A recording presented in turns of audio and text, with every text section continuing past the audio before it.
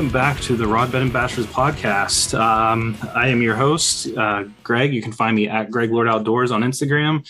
Here with co-host and fellow bastard Nick. You can find him at meet with a _my_fish on the old IG. And we are here for, I think this is like episode 8 or 9, maybe 8.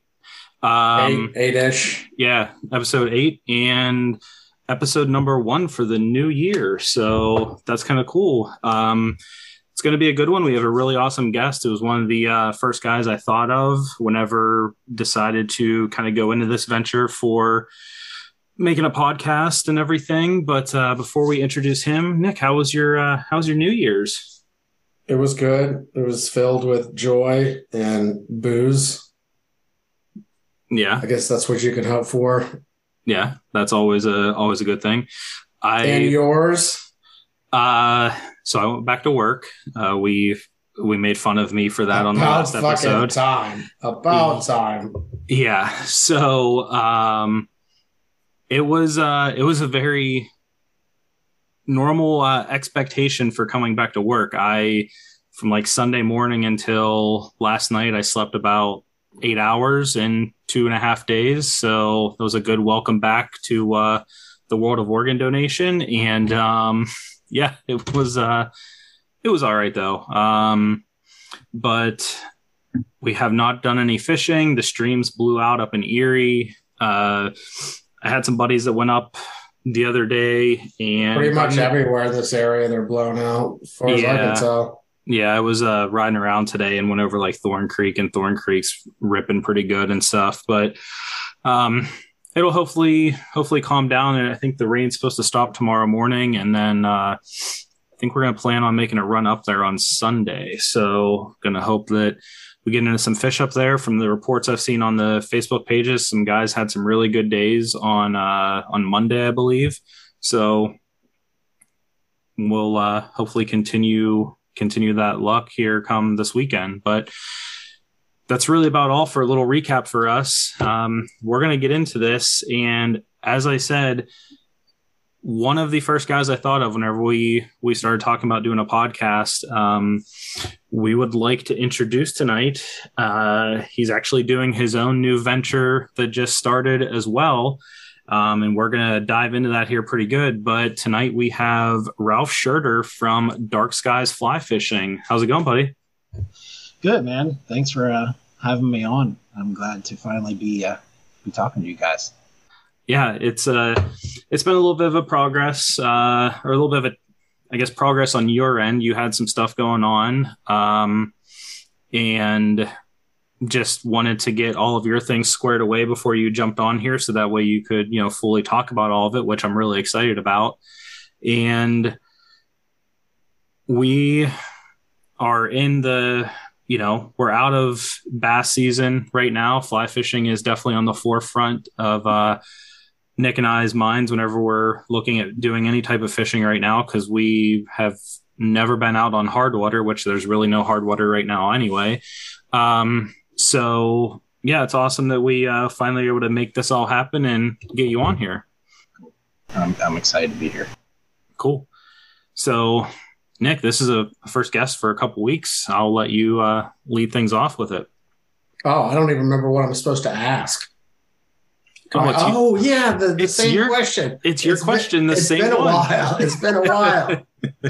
Ralph, here's our tongue-in-cheek question we ask everybody. I totally forgot about it because 1, we had a break, and then 2, we didn't have a guest last time. So it's been a solid 3 weeks since I've had to think about this. But why do you suck at fishing, Ralph Scherder? Why do you suck at fishing? Well, I suck at fishing because I am so damn impatient. Because as soon as I get my line in the water, I want to catch fish. And sometimes that hurts me because I don't take the time to figure out exactly what they're taking. And I always look for that golden pool where the fish are basically jumping out of the water onto my fly, saying, take me. I want to be landed. So, yes, that's why I suck. You and me both, buddy. Yeah, it It's a definitely, common definitely, problem. it is. It definitely seems like being impatient is something that's a common thread amongst everyone that we've had thus far. And I do agree with you that, I've tried to get better. I think actually, Ralph, you and I believe have had like some Facebook messages back and forth about this in regards to, how often you switch flies and things like that, to where, it's like, oh man, like I drifted that perfect through there and nothing hit. Should I just change? But it's like, no, like you got to give it a little bit of time. Like you got to, work that stream across and like maybe hit a little bit of a different run and everything. So yeah, impatience is it seems to be a very common problem amongst the anglers we've had on thus far. Well, because it's always hard to know whether you're doing something wrong or if the fish just aren't hitting, And sometimes it can be the conditions of the place where the actual location, the pool that you're fishing or the run. And you might move up the stream or down the stream and find a little bit different conditions where the fish are taking your presentation. So, I think the key is just like trying to recognize when it's you and when it's the fish. But more often than not, it's you. Yeah. I always assume it's me, regardless. Yeah, I think so too. It's at that point now for me, especially for steelhead, where even though I'm only in, year 2 of fishing for them, the confidence is there where it's like, I know if there are fish in this run, I'm going to be able to catch them. And if I'm not catching anything, it's the fish. But there definitely are times where, I will sit and watch a buddy of mine stand beside me and throw the exact same everything and catch fish after fish. And I sit there with my thumb up my butt wondering what the hell's going on. Or I just turn into like, the all day net man because that's all I'm good for that day, apparently. You're a great net man, Greg. Don't sell yourself short there. I am very good at it. It's your special talent. We have a buddy that is not very good at it. But no, I feel like I'm a good net man. I know how to land those fish for everyone. So we did forget one thing starting off the episode. Nick, what are you drinking tonight? The old ranch waters. Hey, same here, buddy. Same here. You're on the bullshit. Welcome. I'm on it. Ralph, did you find yourself a beverage? You said you were going to try to scour your house for one. All I had was some skunky old beer in there that I haven't touched in a long time. So I'm just digging the coffee tonight. I have a lot to get done this evening, and I didn't want to get too far into the long necks then I wasn't able to get stuff done. So what goes great in that coffee is a little bit of whiskey. Oh yeah, or some Baileys, or I'm more of a liquor person. Like, I don't really drink a lot of the beers. Like if we go to a brewery or something, yeah, I love the occasional beer, but I love the Kahluas, the rums, stuff like that. Sure, that's my there you go. Yeah. So, real quick, Nick, you probably should have came up here instead of Wing Night. Those Sammys I made were banging. Ralph, I made some. It was a backstrap from. It was actually left over from last year. I found it in the freezer. I thin sliced it. Did steak sandwiches with caramelized onions, and I made a horseradish mayo to put on top of it. Threw it in the broiler, broiled the cheese on top of it. Oh, straight money. Money. When you tell a guy when he's got a plate full of wings already sitting in front of him, that's the wrong time to tell him. That's true. But enough about the boring alcohol and food stuff. Let's get into the fun stuff here. So, Ralph, you have been, obviously, I'm assuming, a longtime fly fisherman, or even just angler in general. Have you, has it always been fly, or basically, what is your fishing story from now and moving backwards or early on to where we are now? I really started out like everybody else with fishing, panfish, lakefish, bass, stuff like that. But a little different. I kind of cut my teeth musky fishing. casting plugs. My family used to go to Canada a lot for several weeks a summer, multiple times per summer. So, I spent a lot of time in a boat casting plugs and trolling. Caught my first muskie when I was 8. Jeez. 45 incher, 24 pound, right around there. So, I from very early on, I love fishing. And I really got into the fly fishing when I was probably about 14 or so, and just kind of escalated from there. I wasn't really like a dedicated fly fishing only kind of guy. I used a lot of spinners and bait, and really it was, whatever they were hitting, I was using. But once I got into mid-20s, early 20s, I just thought I wanted to really just master fly fishing, or I don't know if master is the right word, but just learn as much as I could about it and how to be more efficient with a fly rod. And, so I put away my spinning rod somewhat forever. And, the only time I really used it was for an occasional muskie fishing trip. But yeah, I love fly fishing and everything about it. And I started tying flies when I was right around 14 as well. Oh, geez. And I had 2 local sporting goods stores that were actually selling my flies when I was only like 15, 16 years old. So I was supplying two sporting goods stores, and that's how I earned some extra money when I was a teenager. Here I am 25 years later, still doing the same stuff. So it was something I knew very early on that I loved, and it has been a lifelong passion. That's awesome. Yeah, it's very cool. It definitely seems like that is maybe somewhat of the normal transition for guys that are, like I'm not a fully dedicated fly fisherman. Like Nick and I are huge bass fishermen whenever the season hits. And we've, talked about it before, where Pennsylvania is just perfect for us because we can have April until October of bass fishing and then occasionally getting out for some trout fishing here and there.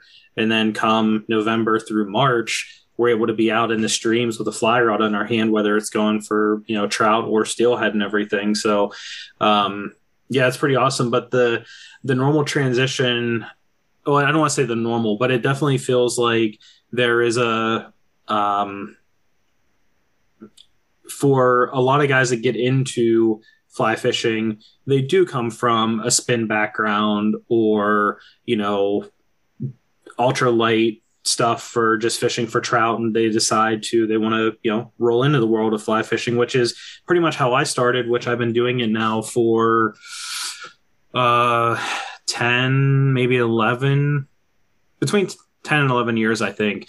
And I grew up fishing, same thing. I was fishing for trout using rooster tails or, bouncing shrimp eggs or wax worms on the bottom for stock trout in the streams, and just decided that I was like, you know what, I'm going to give this fly fishing a go. And there was a point in time, it was probably like 4 years ago, they stocked Thorn Creek, which is a local stream to where I live.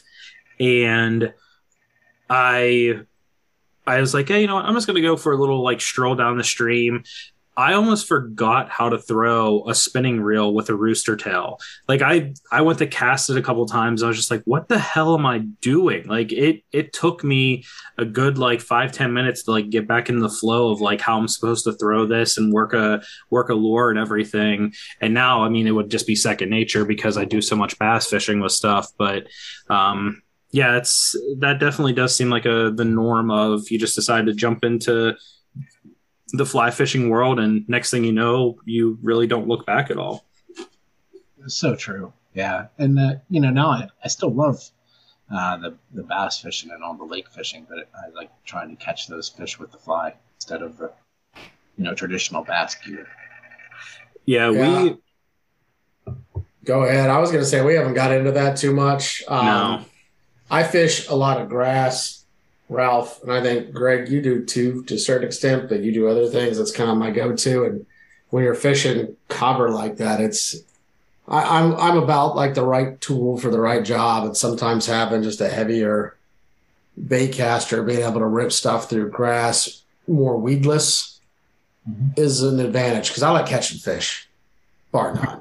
I mean, but then again, if I'm going out for trout, I never take a spinning rod, so I don't know where the line is for me. It's somewhere, but it's kind of convoluted, a little gray area of where that is.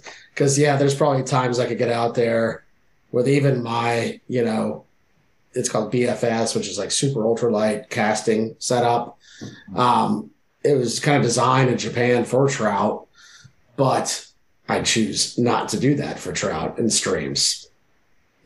So it's a different scenario, but I think it's just where the areas of fishing is where we decipher this is the rod I'm going to take. Although I've kind of thought about trying to rip some streamers for bass, but I think it'd have to be a little more open water because I'd probably just kick and scream and cuss if I just got hung up in grass like every 30 seconds.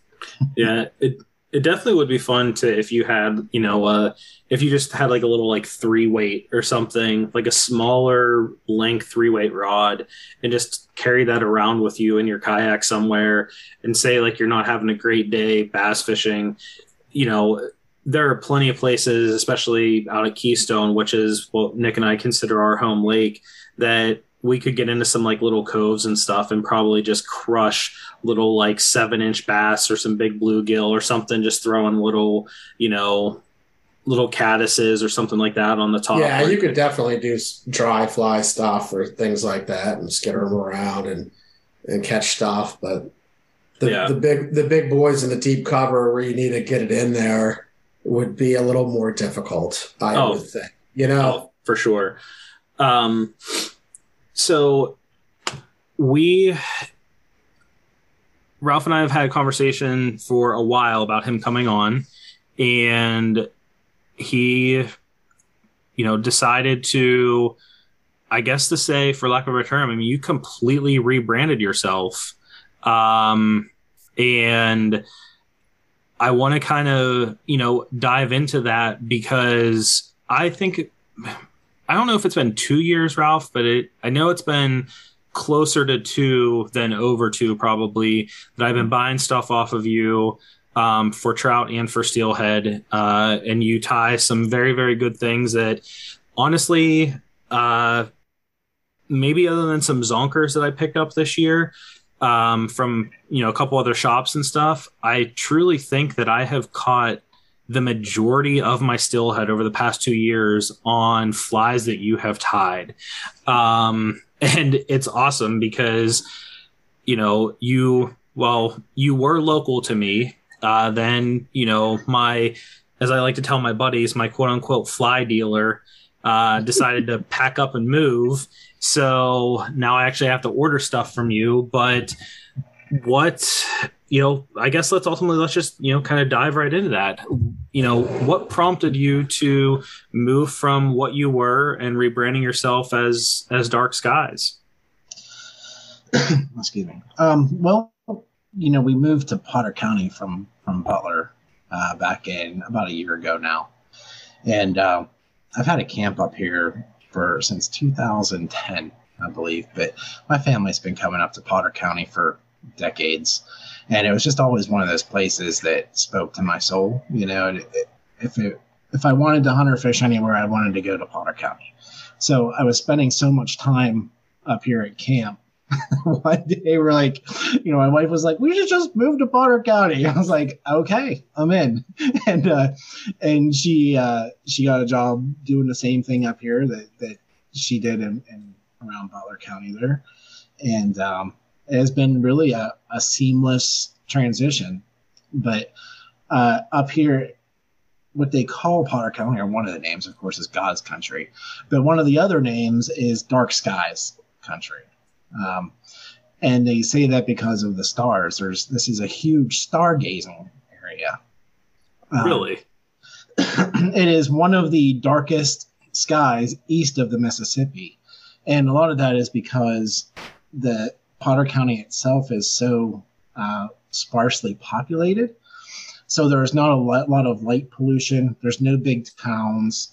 Coudersport is the biggest town. And, if you look at Potter County in general as a whole, the population is probably still less than the city of Butler. I just had to look up where Potter County was. Yeah, North Central. Yeah. I'm looking at Google Maps right now. I was like, where the hell is that? And I also figured something else out. For our listeners, before we got online and started recording, we were trying to get the audio lined up and make sure everything sounded okay. And I figured it out is in Potter County, you probably have awful internet. Yeah. Because you're out in the middle of nowhere. So that's true. Sometimes that's true. There's not a lot of options up here. It's a different life. I always think of it's just a slower paced life. There's not as many restrictions. There's no big, box stores. The closest Walmart's, an hour and a half to 2 hours away. It's great, because really you get to focus on the important stuff, which is like the family, the outdoors, the things you love to do. And, the whole dark skies thing, there's Cherry Springs State Park, only a few miles down the road from where I live. And it is a certified dark sky park. And people come from all over the country to look at the stars through telescopes here, and they image constellations and various stars. And, we live at the top of one of the highest points in the county, and you've never seen the sky like this, where you can't possibly imagine how many stars are there. And the Big Dipper looks close enough to touch. But just that whole idea of wonder and amazement and looking at things fresh and dark skies and kind of mysterious, and it just, that name just always kind of spoke to me. And when I was looking to kind of take my website to the next level, I thought my first name, Keystone Fly Fisher, was a little bit generic, and it didn't really do well when people would search that on Google or whatever. So I thought, I really wanted a unique name, and that one never really spoke to me. So I thought, I kicked it around for about a while, and I was dark skies fly fishing, and kind of tested out a few people, and they were like, yeah, we like that. And so I ran with it, and I'm glad I did. The feedback has been tremendous. I think it's more unique now. It kind of sums up my mission statement in a way better. It just kind of describes better what the blog is all about and what my website is all about. Yeah, that's what's kind of cool about stuff with Ralph isn't only just a tire, like a fly tying guy, and you can buy stuff from him, and he has a ridiculous assortment of things that you can get off of them. And they're also very, very good quality. Again, like I said, I have caught numerous stillhead on stuff I have bought from him.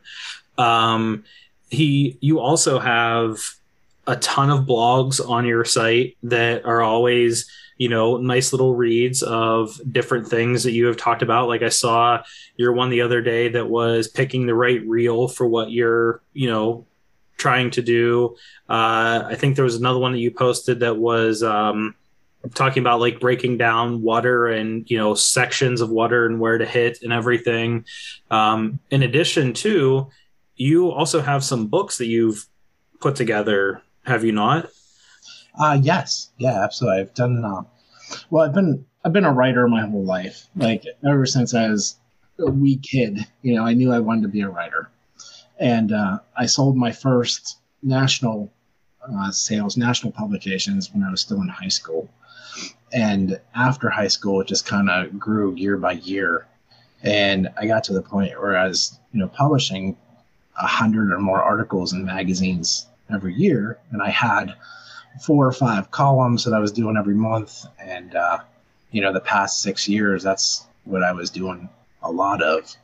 And, so writing has always been, part of who I am and what I enjoy the most. I love just, being able to detail those stories and go out and have an adventure and write about it and share it with people.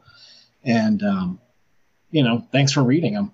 Every time someone reads them and says they enjoy it, that's just more fuel to my fire.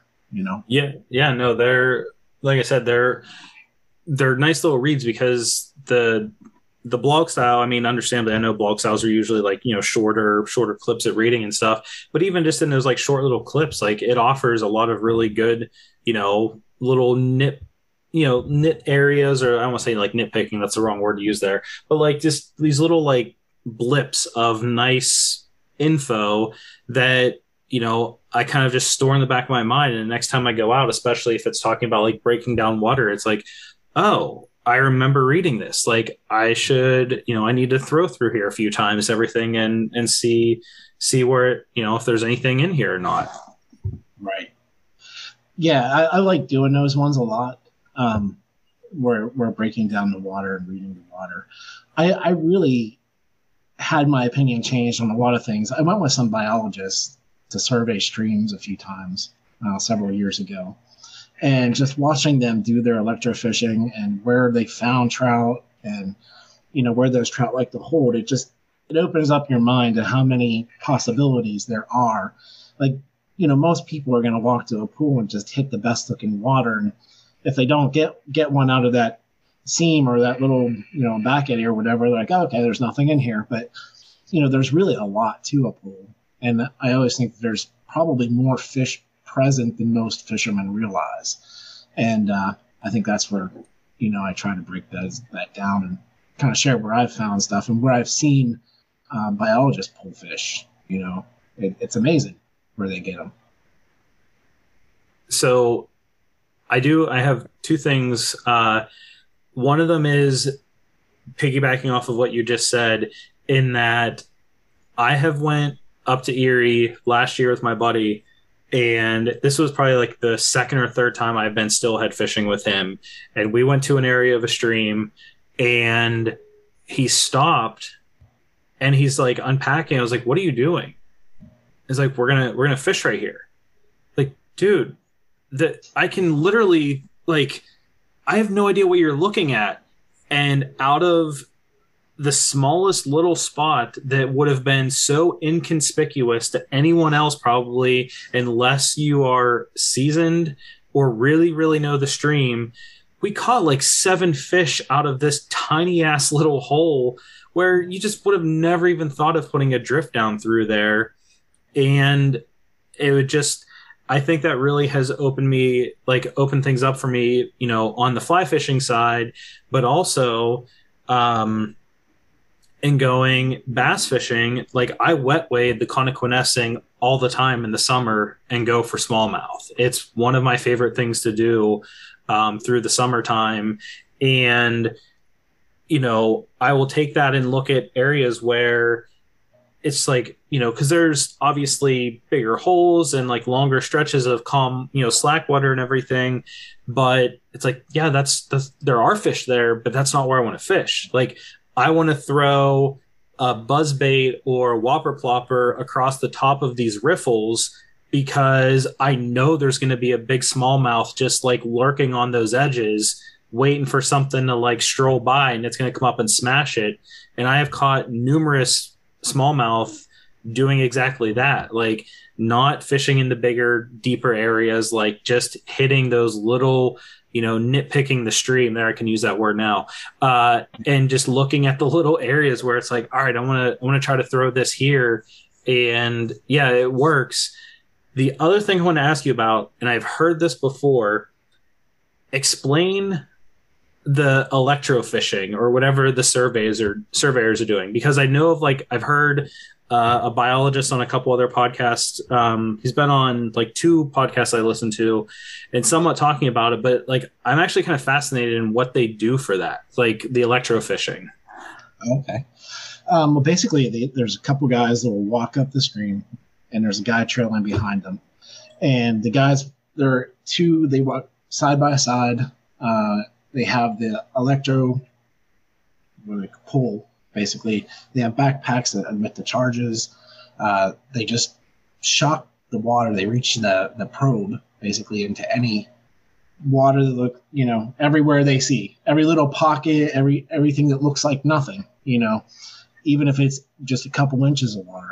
I've seen them just walk up streams where the water was barely over their ankles and pull out, decent fish. So, but yeah, as they're doing that, the fish that turn belly up, they scoop them up, they hand them back to the person behind them who, measures them, documents them, and then that person drops them back into the water. And within, a few seconds, that fish is revived again and swimming. So really? Okay. I thought maybe it killed them. So no, not at all. It just stuns them for a very brief time, and they revive pretty quickly after they're back in the water. So, and a lot of times too, they'll clip a tail fin, just like a sliver, a hair. You wouldn't even notice it unless you were really, really looking for it. But because a lot of times they'll survey streams twice, ones that they're looking to classify, perhaps a new stream, classify it as a Class A or a Class B stream. They'll go through the first time and they'll clip a tail fin, and then that way when they come back and go through the second time, they'll know whether they're capturing the same fish or new fish. And then they go back and look at all their charts, and they kind of figure out the pounds per hectare or whatever it's called, and kilograms per hectare of water, and whether it meets the Class A requirements. But going back to what you were saying about fishing the conical nesting and stuff, and why you find the trout in those shallow, or the bass in those shallow waters, is I think a lot of times that's where they're feeding. You'll find a lot of fish in the deep pools, but that's kind of where they're resting, and that's where they're going to digest their food after they've fed. And all the cases, watching the biologists, the biggest trout were always coming out of the skinniest water, and all it took was some sort of structure, a little rock, an undercut bank, a little seam of current that was maybe just where there was a little pocket of water that was barely over their backs, and we might go upstream 10 yards or 10 feet where there was a nice big pool that was maybe 2 or 3 feet deep with a big undercut bank, and you would think like, yeah, this is where we're going to pull out the hog, right? And a lot of times they wouldn't pull out anything. They might pull out one small one, and you would think like, why are those big fish down in that skinny water and there's nothing in this big pool? And that's because they're down there feeding, and they'll travel up and down the stream more than most people realize. Like there was one stream, they were really excited to come back and electroshock, because the 1 year in, when do they do it? They usually do it in like June, July, August, in the summer months. So the 1 year, they electroshocked a bunch of like 18 to 20 inch wild browns, and this was a brand new stream that they were looking to classify. So they tried to shock it during the same time frame the next year. So they went back, excited to find all these big wild browns again, and throughout the same section of stream, there was nothing. Like, we were stunned. We found were a couple little brookies, a couple little browns, or like 9-inch browns. And, we're puzzled, like what the heck happened to them? And we thought, well, the biologist was like, okay, this time we're going to go another 400 yards up this little creek. And it was getting smaller and smaller. And the next thing you know, all the big browns started showing up again. They had moved 500-600 yards up the stream. So, they move around a lot. A lot depends on the conditions. They're not going to be the same every year, not going to be the same every day. I've seen fish move, within 24 hours to be half a mile away. So, the fish move around a lot more than people realize. And I think that's one of the things that I learned from watching biologists electroshock streams. That's pretty cool. I know it's definitely that way with steelhead, where, you'll hammer fish one day in a hole, you'll go back there 2 days later, and we're like, all right, we're going to go straight to that spot again. And you get there and it's like, where did all the fish go? Like, yeah, you know what? It creeps you up, because you hear some people when the steelhead are just starting to come in, right? and you see them on Facebook and all these other places, and they're like, "Hey, are there any fish up near the pool under I-79 yet?" It's like, well, yeah, that's how many miles, but they're going to get there in one night. Once they come in, they're coming in a lot of times. Like they're not slowly working their way up. Like a trout will go, 8-10 miles or more in a single day when they're migrating like that. Yeah, it's pretty awesome. With stuff up by you, I know whenever we've talked before, you wanted to go up that way, and like you just said too, because it's an area where you did a lot of your stuff outdoors and everything. What are some of the sorry, I just had a total mind blank. Like, what are some of the areas you're going and fishing and everything? Like, what are some of the streams up there that are the more popular ones? Well, First Fork of Cinnamon Creek is right in my backyard, basically. It's just a few miles down the road. That's the big one. And it's a tremendous stream. And that's actually one of the stream guides that we mentioned that I wrote about. They can find that on my website, but a book about First Fork. It's a tremendous fishery. A lot of wild trout in the upper half of it, I would say.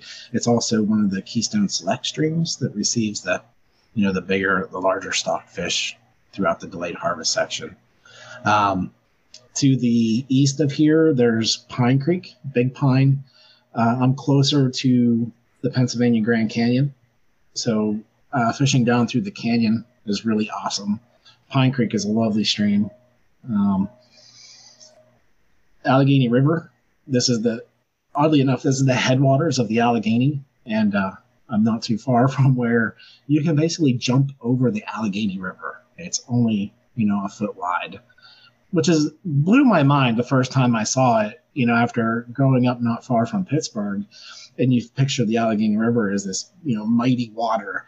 And here we are, several hundred miles upriver at its origins. And it's so small that you can jump over it. It's pretty cool. Yeah, isn't there something where you can actually go to where it actually comes out of the ground as like a spring, and there's like a marker in the ground where like this is the actual very start of the Allegheny River, and it's in like the middle of a field or something. Yeah, yep. There's a placard there right off of 49, I believe it is, 49. But there's a big marker there that says, just up this on the other side of this meadow begins the Allegheny River.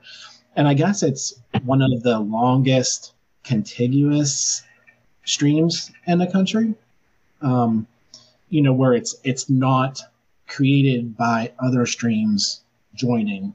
You know what I mean? Like It comes out of the ground as the Allegheny River and it ends as the Allegheny River. Like there's no two different streams that combine to form the Allegheny River. So I thought that was pretty cool too. Yeah. Sounds like, Nick, you and I might have to make a little venture up north somewhere and go do some fishing. Sounds like it. Yeah. You want to take the kayaks and get in the meadow and just like push in a foot of water until you get to the big river. Just be like, I did it.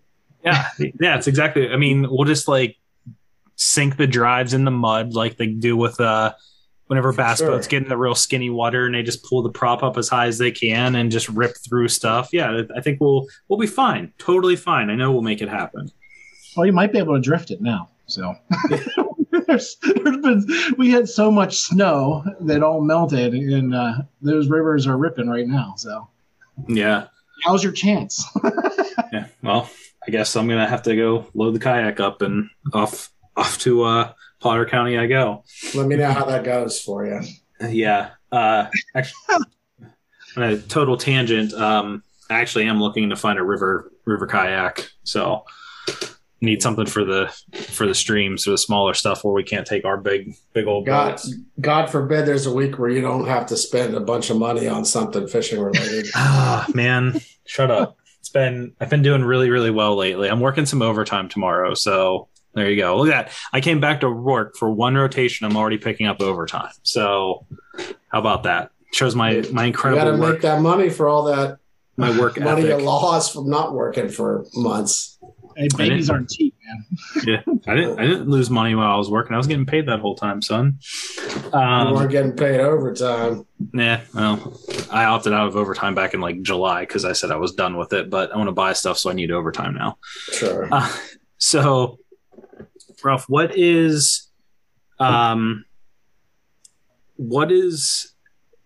Dark Skies going to all encompass? Like, or I know obviously it's the tying and the selling for your flies and everything.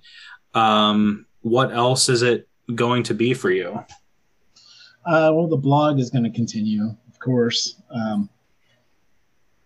Just basically highlighting different destinations across the state and probably expanding more into the New York. I'm not far from New York here. Some really great fishing up here.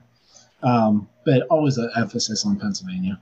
And then working on getting my guy's license. So I might be doing some guided fly fishing trips. I'd like to do some more video. Used to do some video, but kind of got away from it. But I'll probably start doing more of that again. And then, just more book projects, bigger videos. I have a couple huge projects in mind that I'm working on. So, but other than that, just to keep doing what I'm doing and trying to get better at it. You said about video, and this was something I had in my head for you, from like way back when, and I remembered it today because of talking about having you come on. Is I know you have some fingers within like social media and everything. I mean, you advertise on Facebook and stuff.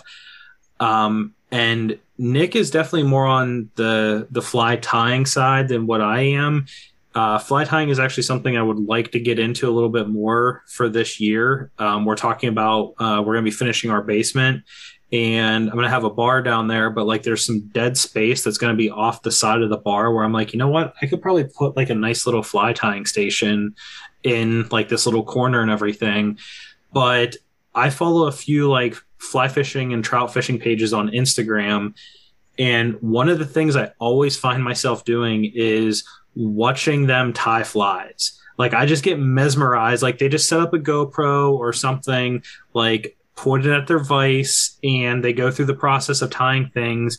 And I just always like, I'm sitting there, I'm like, man, that's so cool. And like some of the stuff that guys make, like I was watching one yesterday, I think, of he was making these like articulated streamers, and I was just like, man, like that's so awesome. Like it looks so damn cool whenever they, start with a bare hook in the vise, and next thing you know, it's this beautiful, multicolored articulated streamer. It's pretty awesome. So especially when they're like sculpting deer hair and things like that. Like, yeah, I don't do that. I don't get into that stuff, but yeah, it's pretty neat. So I watch a lot of that stuff too. Yeah. So one of the things for me for the podcast this year was definitely wanting to try to like grow it a little bit. And it's made me very much think about getting on TikTok and like creating a page for it, and for like my outdoor page I have on Instagram and everything. But I just know from listening to other podcasts, and they say about how, immensely popular that platform is right now for them, where I was like, man, if Ralph decided to like dive into something like that, like he'd have millions of views probably on him like tying flies and everything if he, decided to try to mess around with that and stuff. Well, that would be nice. I wouldn't complain about that. But, like anything, it takes a lot of work, and it takes a lot of consistency. You can't just I'm not really one to just dabble in it. Like if I do something, I get really into it. And Nick and I have no idea about that at all. That's why you're doing a podcast. So yeah, but yeah, it's the same thing, like so. In like any type of thing that you're trying to grow, whether it's business or whatever, it's just the consistency, and just keep producing and getting better at what you're doing, and your quality goes up, and your people keep coming back to watch you. But yeah, there's lots of different avenues to explore. I'm not ruling out anything. Yeah. Video, you said about it. So I run a GoPro every single time I go out fishing. And I've made some videos and threw them up on YouTube and everything, and I enjoy doing it. And now it seems like more so I just get the clips of things and make reels on Instagram and that sort of stuff, which is fun to do. But same thing that I would like to do a little bit more of that and actually like making better videos on YouTube and stuff. But man, like that's a lot of work. Like I think people maybe realize it, but at the same time, maybe don't. Like for me to go through and put a 15-minute video together, like I don't have a great computer in regards to, how fast it is and like processing and that sort of stuff. Like I actually have to compress my videos down so the playback is smooth so I can actually do all the editing. Like I will spend just plain sitting in the front of the computer and editing, it might be a few hours, but then on top of that, compressing it and stuff, like it might take anywhere between like 8 to 12 hours for me to make a 15-minute video to put on YouTube. Like it's a lot of work to do all that kind of stuff. Yeah, that's not uncommon. Years ago, I used to co-host a TV show on the Sportsman Channel called Pennsylvania Backcountry.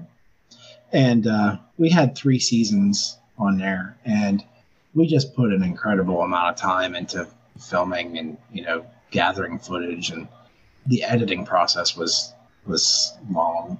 But, my friend has a video production company, so he kind of did all of that. But, every once in a while I was going in there to help him with that. But you're right. People don't see how much post-production there is, and it takes a lot of hours to create something that looks like it was easy. Yeah. And I mean, it's not, I mean, the stuff that I do is, nothing even really that special. Like I'll throw some transitions in between, from the last like catch and release I had to like my next cast and that sort of stuff. And what I tend to unfortunately find myself not doing is not talking. Like I'll like go back through and watch videos and it's literally 30 minutes of nothing but me casting and I don't say a single word. It's like, okay, this is boring as hell. Like I need to, if I want to do this, like I really need to pay attention and try to focus on like talking about things and explaining things and like, doing something to make this actually worth watching, because unless you're really wanting to nerd out, like people just don't have the attention span to watch a lot of that stuff. So true. Yep. So back up real quick. So what was the series on the Sportsman's Channel? What was that about? It was called Pennsylvania Backcountry. And my friend Mark, he owns Hoffer's Video Productions. He kind of spearheaded all that and got us on there. For years, they did the same TV show on the local networks in Butler County and Allegheny County. But, we moved to the Sportsman Channel for 3 seasons. It was just as the Sportsman Channel was getting started. And we basically just featured all things Pennsylvania. Everything from, local bow makers to rattlesnake hunting in the mountains to trout fishing, various streams in Pennsylvania, hunting, deer. It was all local stuff. And, it was fun to do, but it was a heck of a lot of work for just a couple guys. There were 3 of us involved, and a production that big was quickly overwhelming. So, not pursuing it after a while. That's a group of idiots that I have no idea what they have in their head whenever they decide they're going to go diving into rattlesnake dens and pulling them out of there. That stuff is beyond me. Those are the nope ropes. I want nothing to do with them at all. It was pretty awesome though. Like those were some of my first experiences encountering, rattlesnakes up on the mountain. And every now and then, even up here, I come across one fishing, especially over around Pine Creek or Kettle Creek. there's a lot of snakes around here, but yeah, they're pretty amazing critters. I mean, just when you look at something, you think like you could kill me, but you're beautiful. You know? Hey, Nick, I don't want to go fishing up north anymore. You definitely don't want to go down south to some of these saltwater areas I have in mind either. Then, Oh, really? oh yeah, I mean, I grew up, central and west Texas.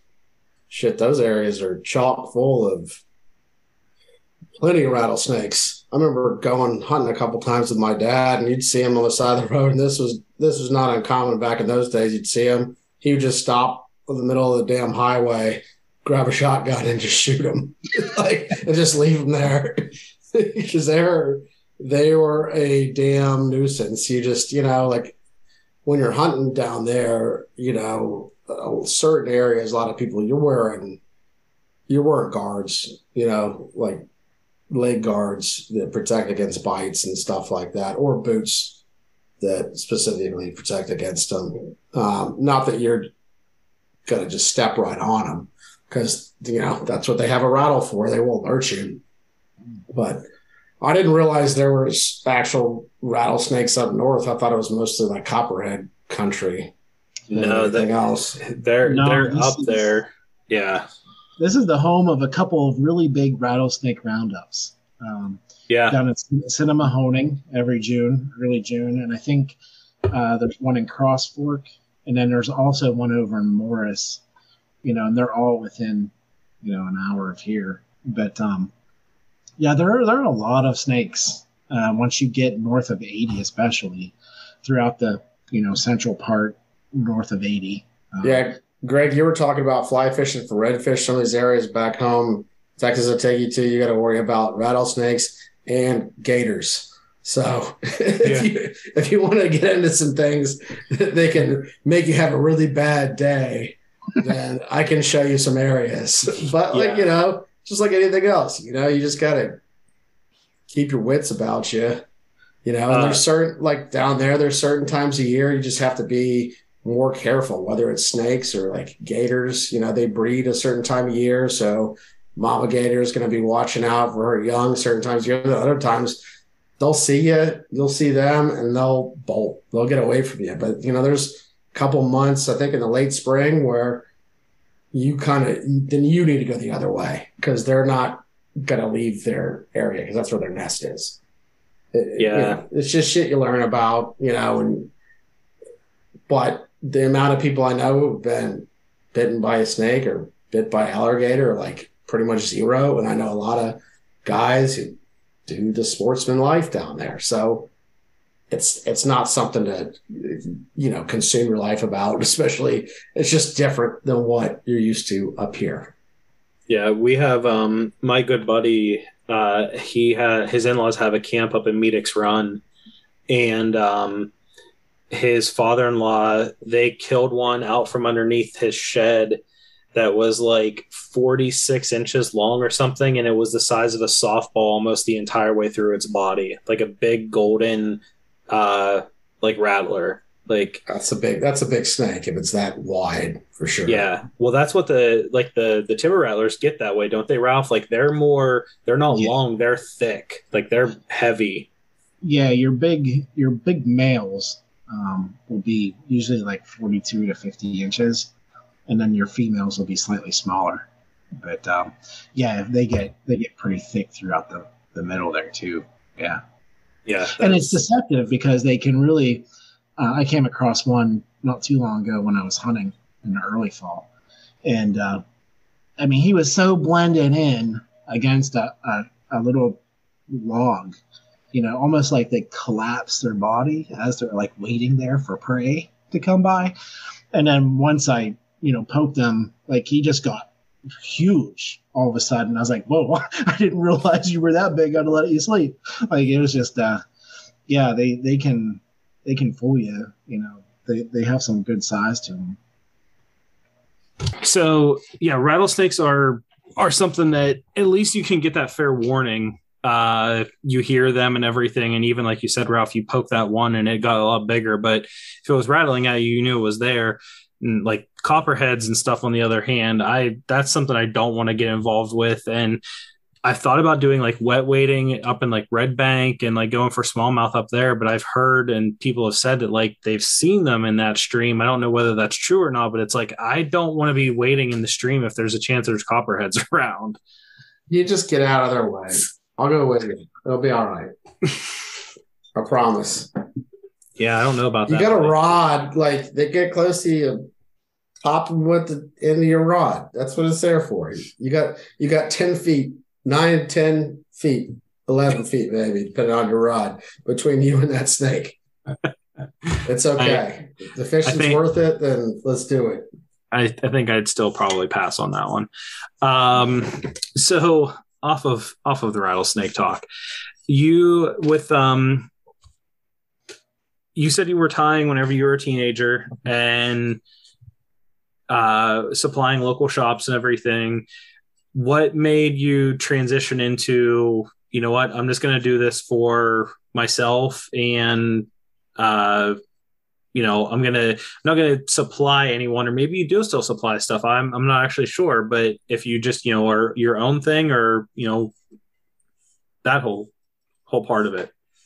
Well, for years, once I got to like graduating high school, I discovered, a lot of things beyond fly tying, and I kind of got away from fly tying for a while. I just love, being out in the woods and on the water so much. I just really didn't have time to tie as much as I really wanted to. So I started scaling back that a little bit, and then I kind of got away from it altogether for a period of years, because I didn't really have the right place to do it after a while. And, you just, other things in life become, take precedence. So about 3 years ago, my wife found this really cool desk on Marketplace, and we ended up buying it. And it ended up being pretty much the perfect fly tying desk. And I now had an office then, where in our house that we had in Butler there, where, I could set it up, and I could just, go pull out all of my fly tying stuff again and kind of rediscover it. And that's exactly what I did. And found that I just really enjoyed it. And it was a great stress reliever for me. It was just a lot of fun to sit there and listen to some tunes and tie flies, and have my dog sleeping at my feet, and the baby was right in the other room there, and it was just it was a lot of fun. And I just found out really again how much I love doing it. And the kind of selling a few flies was really just a way to get money to buy more materials, because it is a dark hole, my friend. If you ever I'm getting into that hole, so I get it. I've actually, yes. I started doing it, I guess, about a year ago, and I spent. It's very easy to walk in and then walk into a fly shop and walk out with a very small bag. And then it costs you like well over $100. For sure. And you're like, this is what I just did it the other day, just getting a few things, because I primarily I've kind of got into like the whole Euro nymphing thing in the last, 9-10 months. Yeah. So I've pretty much been focusing on like jig style nymphs with tungsten beads. Tungsten ain't cheap. So like I found a couple places that I can find some beads for cheaper. Excuse me. But I've started like narrowing my focus. When I first started tying, I was like, that looks cool. I want to tie that. And then I have to go buy like 5 new materials. Yeah. So now I'm just into like, I don't know, maybe 6 to 8 flies that kind of will do it all for me for the most part. There's a couple outliers I tie, but like these are my solid go-tos, and I just try to keep at that because it keeps me from like spending way too much on material that I'll never freaking use. I'll never use, like if I say I want to just tie one particular weird, cool fly, then I ended up not using it, then that material is just here forever because it's enough to tie, a couple hundred flies with, which I may never do, if not more. Right.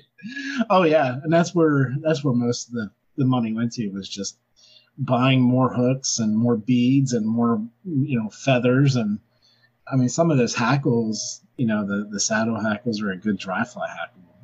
Oh yeah, $100 or $150 is nothing. Oh yeah, without a doubt. Yeah, and that's why I do not. I've tied a few, but I don't tie dries because most of what I tie doesn't really need any hackle. I have a small amount of hackle and then some like CDC to do stuff with if I need to, but like I don't need much more than that. Like I can do a lot with kind of some minimal materials, that's how I'm kind of trying to keep it. And then like if I want some cool dries or something like that, I'll buy them. Like that's just how that's how I've been approaching it the last couple of months, because I was just spending a ton. It's like, I'll never go through this material.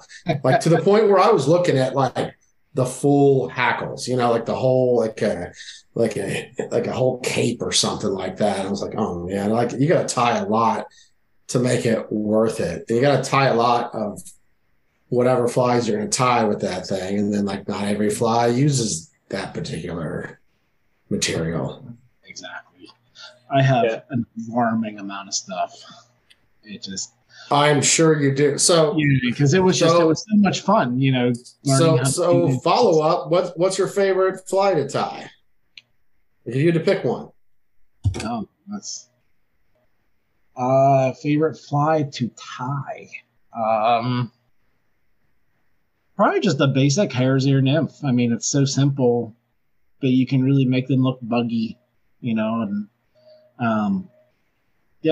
I can rip through those pretty quick. It's always satisfying to know that you can do them quickly, and they always turn out nice. And I have not been tying as much lately. The other day I actually sat down for a few hours and started trying to fill my box back up. And I'm kind of like the guy who the night before I'm going fishing will tie like a dozen or so flies, if I'm going to need. And then, and I always have some in there too. But because of that, I've kind of fallen back to like easier things. Like I'm doing a lot of like Frenchies. I'm doing a lot of like, waltz and sexy waltz, like those kind of things where they're real simple, quick and dirty ties, but like they produce, so kind of like falling back into that stuff than some things that take maybe like 8 or 10 materials. Like if I can keep it to like 4 or 5 basic materials, that's great. That's what I want to do. I caught some. I caught a steelhead or 2 last year on some sexy waltz that I had from Ralph. Actually, yeah, they're super quick for me to tie. Those, and I've started tying some Perdigons because I can make those. Other than just adding the resin on there, like the tying is easy. Some of them you put a tail on. There's one that I do that's like a fake quill, where you just use thread, and then I just use like a marker to like put a little black on the like olive thread, and then I wrap it loosely around it, and it's like, gives that quill effect to it, and then you put a little UV resin on it, you're done. And if you want to put a hot spot, you can, but like those, like things like that are real simple. They get down, and I've caught quite a few fish on them. Heck yeah. We had a brief conversation about this, and I don't know if you'll remember or not. It may have been after I got my space set up, but you were talking about the Clarion, and the Clarion having some big wild brown trout in it, and we were talking about swinging like big streamers for those, and I was showing you my fly box, like some of the like 2 hook like articulated ones. And I was like, man, I have no idea what these things are for. And you're like, yeah, go to the Clarion, you'll catch wild brown trout with those things. So what is do you have a favorite? I don't want to say like setup to fish, or I was going to ask a very similar question, Greg, which was like, what kind of fly? What's your go-to? You like to throw dries? You like to indicator nymph, streamers? What's your favorite? Like it was kind of tying into what I was going to ask anyway. Yeah. Okay. Yeah. It really changes a lot. I tend to do one thing for a while and then I'll change it up. For the longest time, I was just doing like the tight line nymphing, high sticking, not the Euro nymphing. Then I kind of went to an indicator for a while. I was just like, yeah, use this for a while and figure it out. And then it went to, the Euro nymphing and then, so on and so forth, just kind of bopping around, depending on what I felt like doing. But flies, I mean, it's so odd. Like I tie these, dozens and dozens of different styles of flies, but me personally, I only use a couple. And it seems to vary from year to year. Like one year I was really into the Frenchies and I thought, if there's a fish in there, I can catch it on a Frenchie. And I was usually right because it was, there's this, I believe in like these confidence flies where that if you want to catch a fish in anywhere, you put this fly on, and 9 times out of 10, that one's going to do it for you. But like last year, it was more of the sexy waltz and variations of the sexy waltz. And I don't think I used a Frenchie at all last year, which is weird because I used nothing but Frenchies the year before. So it's funny because I almost did almost the exact same thing. I think it was my first year really getting into fly fishing with Greg. There was one day on the stream that I caught like 20 plus on like just Frenchies, and I just kept using them. Like every time I went out, I kept using them, and then all of a sudden they just stopped. And then I started using more of, it's just a hare's ear variant versus a pheasant tail variant. I use the hare's ear variant, and they were working. And like, the cool thing I like about tying is like, when you first get into it, you get these recipes, you go online and people are like, well, this is how you do it, but you can just tie it. It's the same basic concept, but you can just add whatever the hell you want. You want a different thread collar? Do a different thread collar. You want to, put a little different colored tinsel or some weird shit on there. You can do that. You throw a little CDC on it, and then it's something different. And you can just do whatever you want, and they still catch fish. But that's what I like. You have a little creativity. There's your basic patterns, but like you can be as creative as you want or as simple as you want, and they'll still most of the time catch fish, because I don't think the difference between most like waltz and sexy waltz, they very rarely probably have that much determination whether the fish is going to take it or not, but maybe sometimes, but like it's the fun of it. That's what I like about tying and getting into it. That and like, okay, I just caught a fish on something I created, which is kind of cool too. Absolutely. And I think as humans, we are designed to overthink things, of course.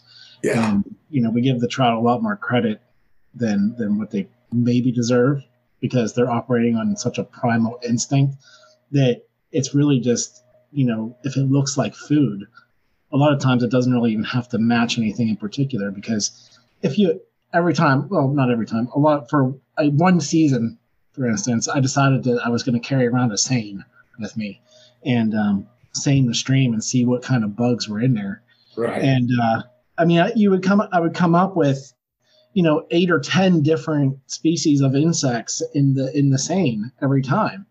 And these are all things that the trout are feeding on, and you pump their stomach or whatever, and you find 3 or 4 different types of bugs that they've been feeding on just recently.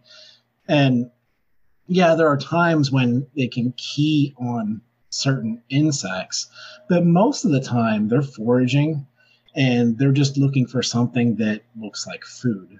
And sometimes it's about visibility too, especially if the off color and things like that, exactly, versus the clear stream, where you want something a little more natural, but like you can lump so many flies into like 2 or 3 very broad categories, and they'll all kind of work the same as long as you kind of know when to use them. And then size sometimes, but like as you said, there's different size of bugs, Sure. the elite, which kind of leads me to another question. Because of my fly tying experience, what is the smallest fly you will tie? A 22. I won't even. I don't even think I can get above an 18 anymore. Like, Yeah. I have some 20 and 22 hooks, and I was trying to tie some size 20 midges the other day with, like, I don't know what they were, like 1.4 millimeter beads or something like that. And just trying to get the damn bead on the hook. And I was like, no, I'm done. This is something I'm going to buy. I'm going to go out. So if you're selling some midges, I'm going to place an order because I need some, and I ain't going to tie them. That's it. I'm not doing it. They're not fun to tie. No. They're not fun at all. And I usually just do, if someone emails me, and I don't offer them in the online store or anything like that. But yeah, it's something that's custom. And there's a difference. Like sometimes, maybe that's why I gravitate to it too. Is some of those jig hooks have just a little wider berth on them, so you can get that. You can get those beads around a little easier than like some of the smaller curved hooks. For me, at least, like the size 20 curved hooks versus like a size 18 jig hook is like a world of difference, even though it's like one size up. Oh. You guys were talking about materials and everything, and my one buddy that I still had fish with a lot and everything, he was talking about he wanted to he ties a fair amount and everything, but a lot of like egg patterns and that sort of stuff, because that's what we pretty much catch the majority of our steelhead on, egg, sucker spawn, that sort of thing. He wanted to tie some copper johns, and he was like, I looked at the list of product I needed to tie one copper john, and he was like, no way. Like, it's like 11 separate items to tie one fly. He's like, I am not buying all that shit to tie like a half dozen copper johns. He's like, it's not worth it. If you're buying all that for copper johns, then you already have like 8 or 9 of the materials for like a lot of other very common flies. So you kind of have to get in that mindset of, okay, what can I use this for? That's, and go from that, like copper wire you could use to wrap a pheasant tail, like things of that nature. Like you're using it for different flies that are very common.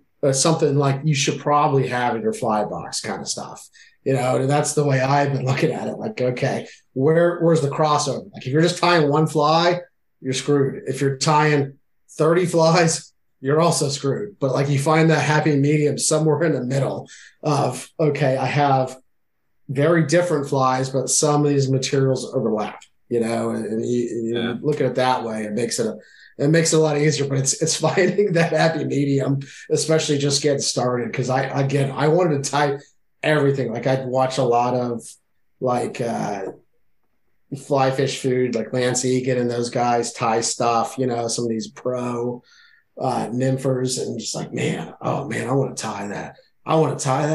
And then I just write a list down and go to the store and come back, and like $200 later, I had a bunch of different random flies on my fly box instead of thinking of like what works so I can have like 6 at all times with the same fly. So in case I'm breaking off or whatever, and then trying to start to approach it a little more rationally instead of just instinctively saying, I want to tie that because it looks really cool. I think I could probably, well, no, actually I'm going to ask Ralph, because I was going to say I'm going to speak for maybe all 3 of us here, but would you rather have nothing but a day of dry fly fishing, or do you like the fact that you can fish all day and maybe go between like bouncing stuff off the bottom and catching stuff on top? Or what is like your ideal fly fishing day? It's probably a combination. Unfortunately with dry flies, you don't hit hatches all the time. They're not always surface feeding. So nymph fishing is going to be your most consistent producer. But yeah, I always like when you can hit some sort of midday hatch or a morning or evening or something coming off and, figuring out what they're eating. that's really where more of the selectivity comes in on the trout when you're trying to match exactly what they're feeding on. That's a challenge at times, and so it's probably a combination of things. Yeah, Nick and I were just talking about this the other day whenever we were up steelhead fishing, because as it got later in the day, we noticed that more and more were coming and breaking the surface, and like you could tell they were feeding on something. Like it wasn't that they were just like getting antsy to move. Like they were coming up, and so like just barely breaching, but like they were definitely appeared to be feeding. So that's why I was like, man, I wonder if some type of like a merger or something would have been like a good thing to have that day, and like just having it not be on top or like not on the bottom, but like something in that middle water column or something that would have been there. But it made me think where it was like, I could only imagine if steelhead actually like were big feeders on dry flies on top, like how much fun that would be watching these big like 10-11 pound fish come up and smash some sort of like caddis looking thing or something on top, and just how awesome that would be. And also how many times I would miss fish because I would get so damn excited that I would see the surface break and I'd be trying to set a hook on a fly that wasn't even a fish's mouth. Oh, that's for real. Years ago, I went to British Columbia fishing the Horsefly River, and it was all huge wild rainbows, and we were fishing dry flies, just blind fishing. There was no hatch coming off or anything, but they were coming up for huge like Chernobyl ants that were size 2 and 4, like just gigantic bugs. And a lot of times you would watch them come off the bottom and come up and take it, and with a big fly like that, you got to let them take it under with them and chomp on it once. Like my guide, he was always telling me, don't set the hook right away. As soon as you see him come up and take the fly, you got to say, God save the queen, and then set the hook. Because it kind of gave them time to get down under the water and get the fly deeper in their mouth, because it's such a big meal. But yeah, it was so exciting, watching them come up for it that, like you said, you just basically pulling it right away from them before you even get a chance to hook them, But it was a really cool experience to catch 26, 27-inch rainbows on dry flies. That was pretty awesome. Yeah, it's the same with like bass fishing. Whenever you're throwing frog, like if I'm throwing a frog, I always have in my head, if I see that boil of water come up underneath my frog and everything, and they hit it, it's always like, set the hook, then you rip on them and drive that hook in and everything. So you just give yourself that little like 3-second like, set the hook, bam, then you pin them. So exactly, yeah. But it's I mean, personally for me, whenever I really got into fly fishing, fishing out the delayed harvest area out in Buffalo, and getting out there and just throwing like a Griffith's gnat and catching them on that, like on top water. I mean, I call it top water, obviously it's my bass coming out on me, but in like using dry flies and having them come up and feed on that, it's probably like one of the coolest experiences I've ever had fishing up until that point in time in my life, because it was just like, you just see these like little, I understand they're stock trout, but they just come up and just that little like, and they just grab it and go under, and you're like, that was so awesome. Like it was just super cool to see that happen. And whenever like Nick said earlier about catching something that you tied yourself, I had that I just tied like a simple ant with like foam and stuff, and I caught some fish out of the delayed harvest out there, throwing that around and just having it float down on the surface and everything. But yeah, I would say for trout fishing for me, understandably that you have the most luck, like you said, probably fishing with not even with an indicator, but nymphing for them, but it still doesn't get any better than having them come up and hit dry flies on top of the water, though, in my opinion. I got to get you guys up here on like First Fork during a late May hatch of whether it's sulfurs or March Browns or something, and there's a couple dozen trout rising in a pool, and you get that experience of just one after another. It's unreal. Yeah, our nearby streams, you don't see a whole lot of hatches. No. I grew up fishing Buffalo Creek. I only grew up 10 minutes from it, and I fished it every day. And I can only name maybe a handful of times when I came across a hatch that was heavy enough to get the majority of the trout coming up to feed on the surface.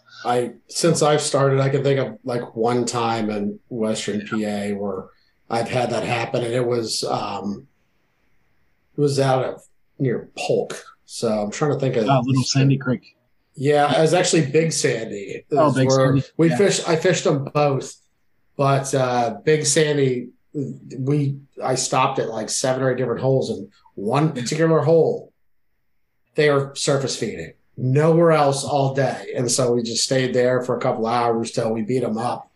Well, Little Sandy is a tremendous fly creek.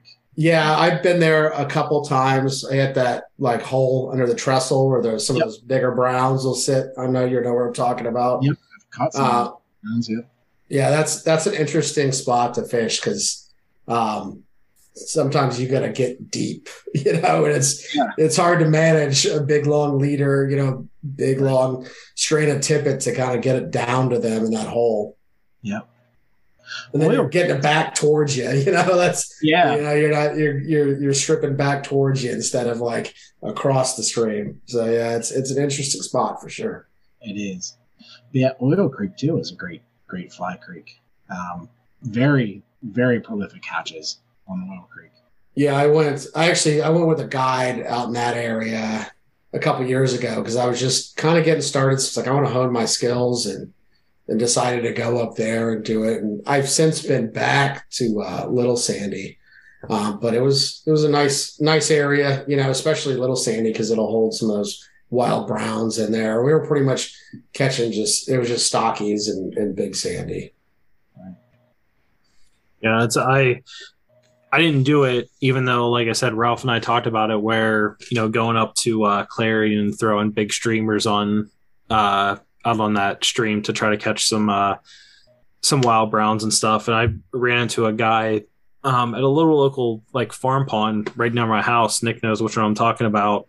And he was fly fishing the one day, and I went back and got my fly rod, and him and I just throwing like little, nymph looking things. We absolutely were smashing bluegill and like small bass and everything. I mean, it was so much fun. I probably had 50 to 60 bluegill in my hand that day. And it was just a blast, even on my 5 weight. Like, it's just, I mean, it's overpowered for them, but they still will rip line out of your hand without even thinking about it because they swim so damn sideways and like all over the place in the water. It's a lot of fun. But he goes a lot of times and goes and fishes for wild brown, and I've seen some of his posts on Instagram and everything, and it's like, man, I need to get out someday with him and go do that. So that might have to be on the agenda for this year, is to try to get someplace and go and catch a big old brown trout.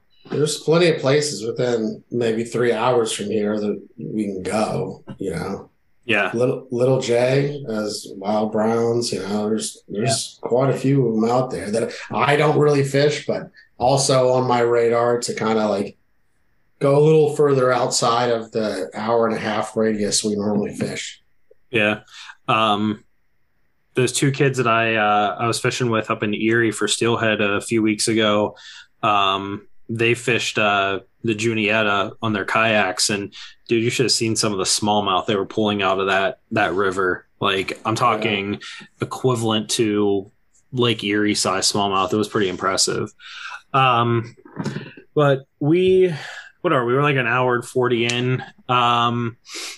Ralph, I had one question that I wanted to ask you before we kind of get into wrapping things up. And you had said about you're working on getting your guide license and everything. What does that entail for you to do? Like, what do you have to do to be able to be like a certified guide, I guess, for Pennsylvania? From what I understand, it's just taking your first aid and CPR classes and getting your certification there, and then getting your liability insurance and sending in your for the permit. There's no real test or anything like that, but yeah, it's really just that simple. Okay, I thought maybe it was going to be. I mean, Pennsylvania seems to always have like some sort of crazy things you have to do for. Yeah, that's random things you have to get. And I'm just trying to think like, now for pheasant hunting, you have to have your pheasant tag, like stamps and everything. Where back in the day, you never had to have all that stuff and everything. So, nice. Well, we finished this off with a little series of questions. And it's meant to be a little bit of a kind of rapid fire, but we always seem to go on little tangents with this and everything. I'm going to go ahead and let Nick start us off with this. All right. So first one, when you're driving to the stream, to the river, to the fishing hole, what you got playing on the radio? Probably Tom Petty. Okay. Answer. Yep. I got Sirius XM. My wife gets that for me every year for my birthday. She renews it, and it's pretty much stuck on Tom Petty radio. Now, does she do like what you're supposed to do with that? That you tell them that you're not going to renew it, and you fight with them for 10 minutes on the phone, and then you get it for like. Absolutely, and you get it for like half price. Yeah, I'm going to say his wife pays for it. It's not his problem as long as he's got the subscription. Not his problem. Yeah. The next question. Well, you maybe don't actually have one of these around you, which is hard to say. But whenever you were in the more populated areas, if you stopped at Sheetz, whether you're on your way for fishing or just in general, what was your go-to order at Sheetz? Well, actually, we do have a Sheetz right in town here, so that is one of the amenities that we have. So I would say it was a foot-long turkey sub with, maybe a couple strips of bacon on there, and all the trimmings. Carved turkey or like regular ass deli turkey? Regular ass deli turkey is good for me. I go with the carved. I don't know about you, Ralph. Yeah. You came from Buc-ee's though, so you have to be more high end. Right, exactly. You're more high end, more falutin. Yeah, very highfalutin. I don't make the money to afford that stuff. No. Yeah. All right, question 3. So some of these are like geared to bass dudes a little bit. This might be, but I think it still can. It could still apply. Yeah. So if you could take. Well, I wouldn't even say, we'll say this. If you could take one rod with one fly to the stream, what would it be? What would the rod and reel setup be, and what would the fly be? You can replenish that fly if you break off or whatever, but say you had one box and only contained one fly. 9 foot, 6 weight, fast action with a woolly bugger. Size 8, size 10. Fair enough. I'm kind of surprised by that, actually. Yeah. Well, woolly buggers, they're so versatile. You can strip them, you can dead drift them, you can bounce them, whatever you want to do. Like, and they can catch almost anything too, whether you're fishing for trout, bass, or whatever. So I've caught plenty of bass on black woolly buggers, olive woolly buggers, white ones. For longest time, I used nothing but woolly buggers. I was really into the stripping streamers and stuff like that. So, that would be the one fly. I think it's probably one of the best that's ever been developed, other than the pheasant tail nymph. But yeah. Huh. Okay. What's your normal go-to rod? This isn't a question. This is actually just kind of a piggyback off that. What's your normal go-to for if you're just going out for a day of trout fishing? What rod do you typically take with you? I got this TFO Temple Fork Outdoors drift rod about 3 years ago, and it is adjustable in length from 9 to 12 feet, maybe 13 feet. I can't remember, but it's got 6 pieces, and you can interchange pieces without having to restring the line. But it's an awesome Euro nymph rod. It's an awesome tight lining rod. It can cast a dry fly a country mile. But yeah, that's and it's 3-weight. So, I just got a new Euro rod that I have not had a chance to take out yet, that I've been kind of chomping at the bit to try out.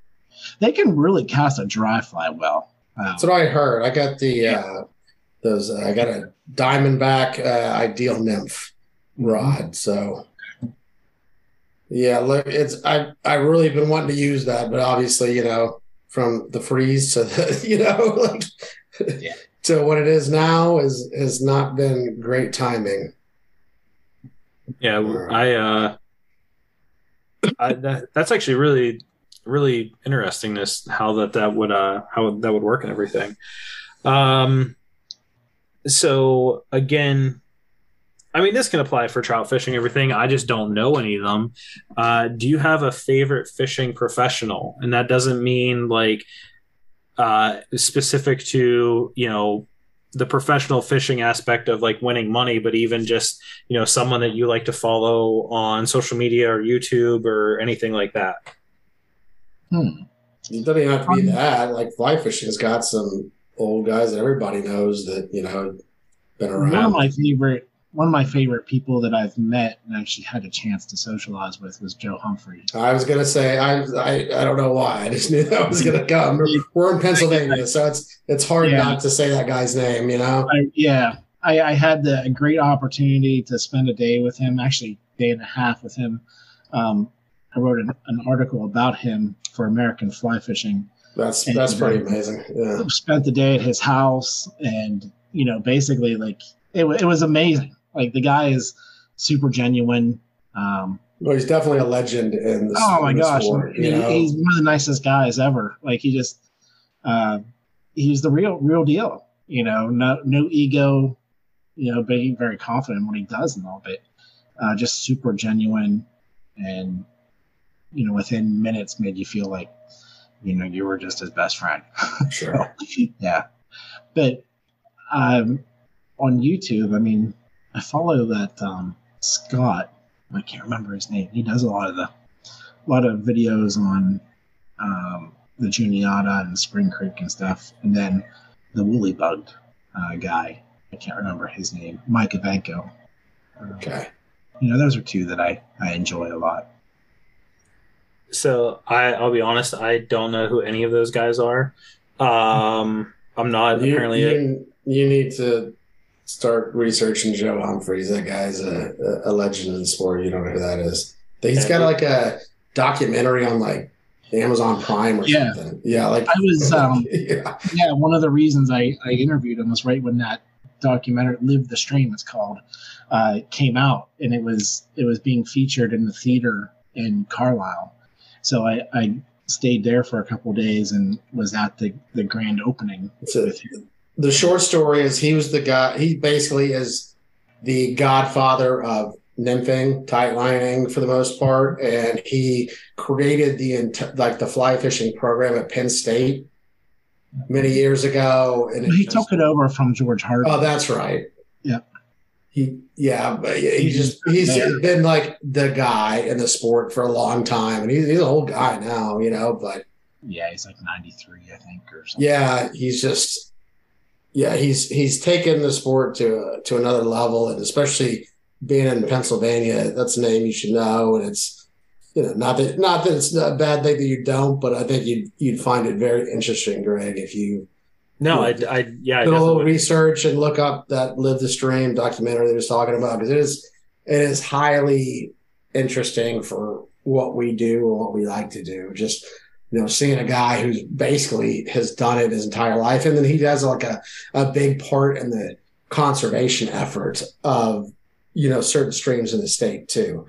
I think there are certain parts of that documentary he was talking about where basically Spring Creek in central PA was destroyed. And, he was kind of on the forefront of trying to bring that back and make it a fishable stream.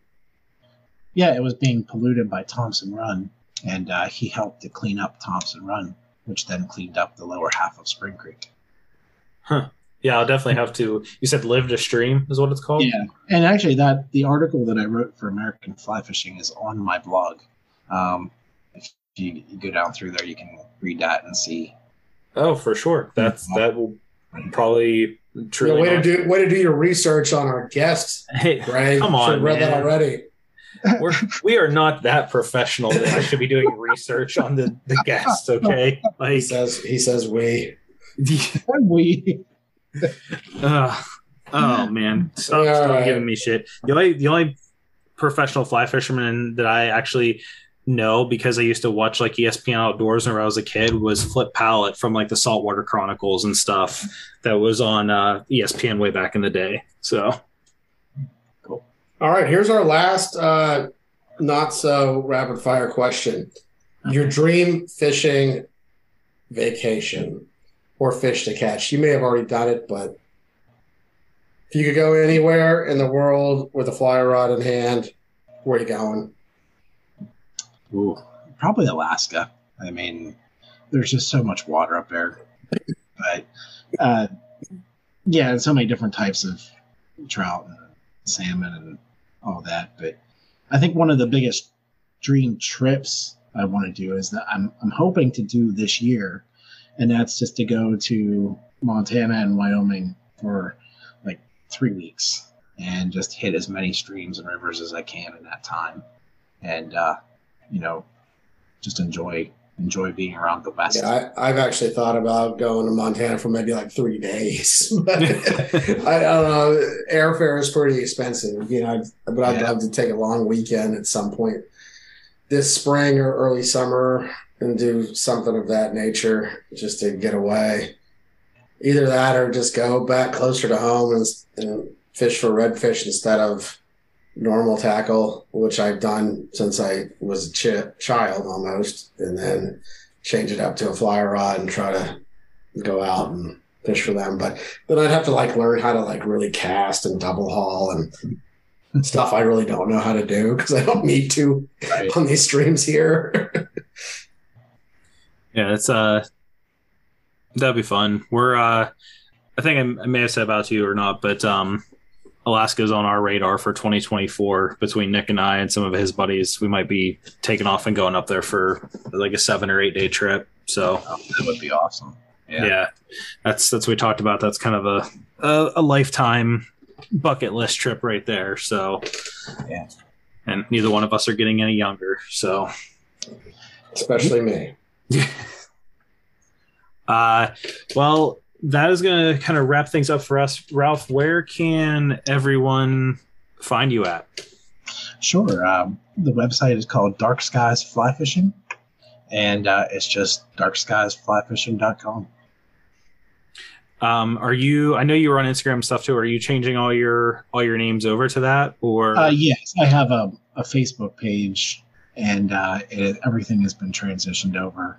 So if they just do a search for Dark Skies Fly Fishing, it should come up. Okay, awesome. Well, we thank you very much for jumping on with us. I'm glad we were finally, able to make it happen and everything. And we definitely need to get out on the stream together. I know we have talked about that and everything. And I mean, if you're maybe throwing an invite to come up and do some fishing up there, Nick and I might have to make a little jaunt up north and spend a day with you, and you can show us around First Fork. So you guys are welcome anytime. Yeah, that'd be pretty awesome. So, all right, all, that's going to do it for the Bastards tonight. You can find us on all the normal streaming platforms. Like, subscribe, comment, all that good stuff. And until next time, we'll see ya. Goodbye.